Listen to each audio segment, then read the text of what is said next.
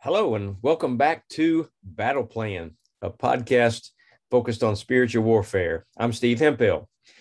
Please visit our website at active-faith.org or email me at stevehemphill1@me.com. In the last episode, we covered Earth number 3 of the 5 Earths in the Bible. This was the post-flood Earth details. This is the one we live on.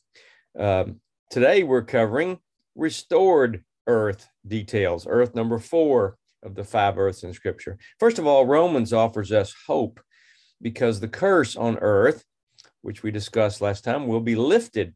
Romans 8, verse 20.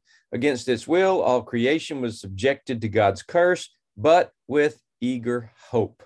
So creation will be free from death, according to Romans 8, 21. The creation looks forward to the day it'll join God's children in glorious freedom from death and decay.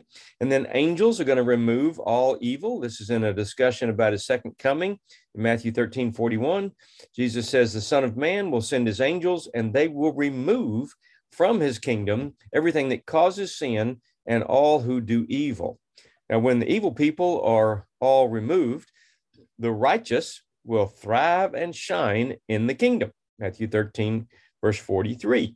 ESV says, then the righteous will shine like the sun in the kingdom of their Father. He who has ears, let him hear. Jesus also predicted earth's renewal. Matthew 19, 28, Jesus replied, I assure you that when the world is made new and the Son of Man sits upon his glorious throne, you who have been my followers will also sit on 12 thrones, judging the 12 tribes of Israel. Then the meek will inherit the earth. Matthew 5, verse 5. Blessed are the meek, for they will inherit the earth. When everything is ready, Jesus will return. John 14, 3, CEV. After I have done all this, I will come back and take you with me to myself. We will be together. At Jesus' return, then we're going to be together forever. John 14, 3. I will come again. I will bring you into my presence so that you will be where I am. And then life will rule, where nowadays death rules. This comes from Romans 5:17 NCV. One man sinned, and so death ruled all people because of that one man. But now those people who accept God's full grace and the great gift of being made right with him will surely have true life and rule through this one man, Jesus Christ. Creation groans in pain, anxiously waiting for that day.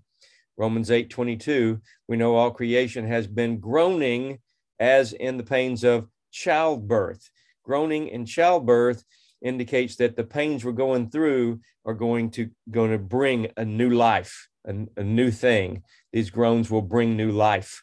Romans 8:22, for we know that all creation has been groaning as in childbirth.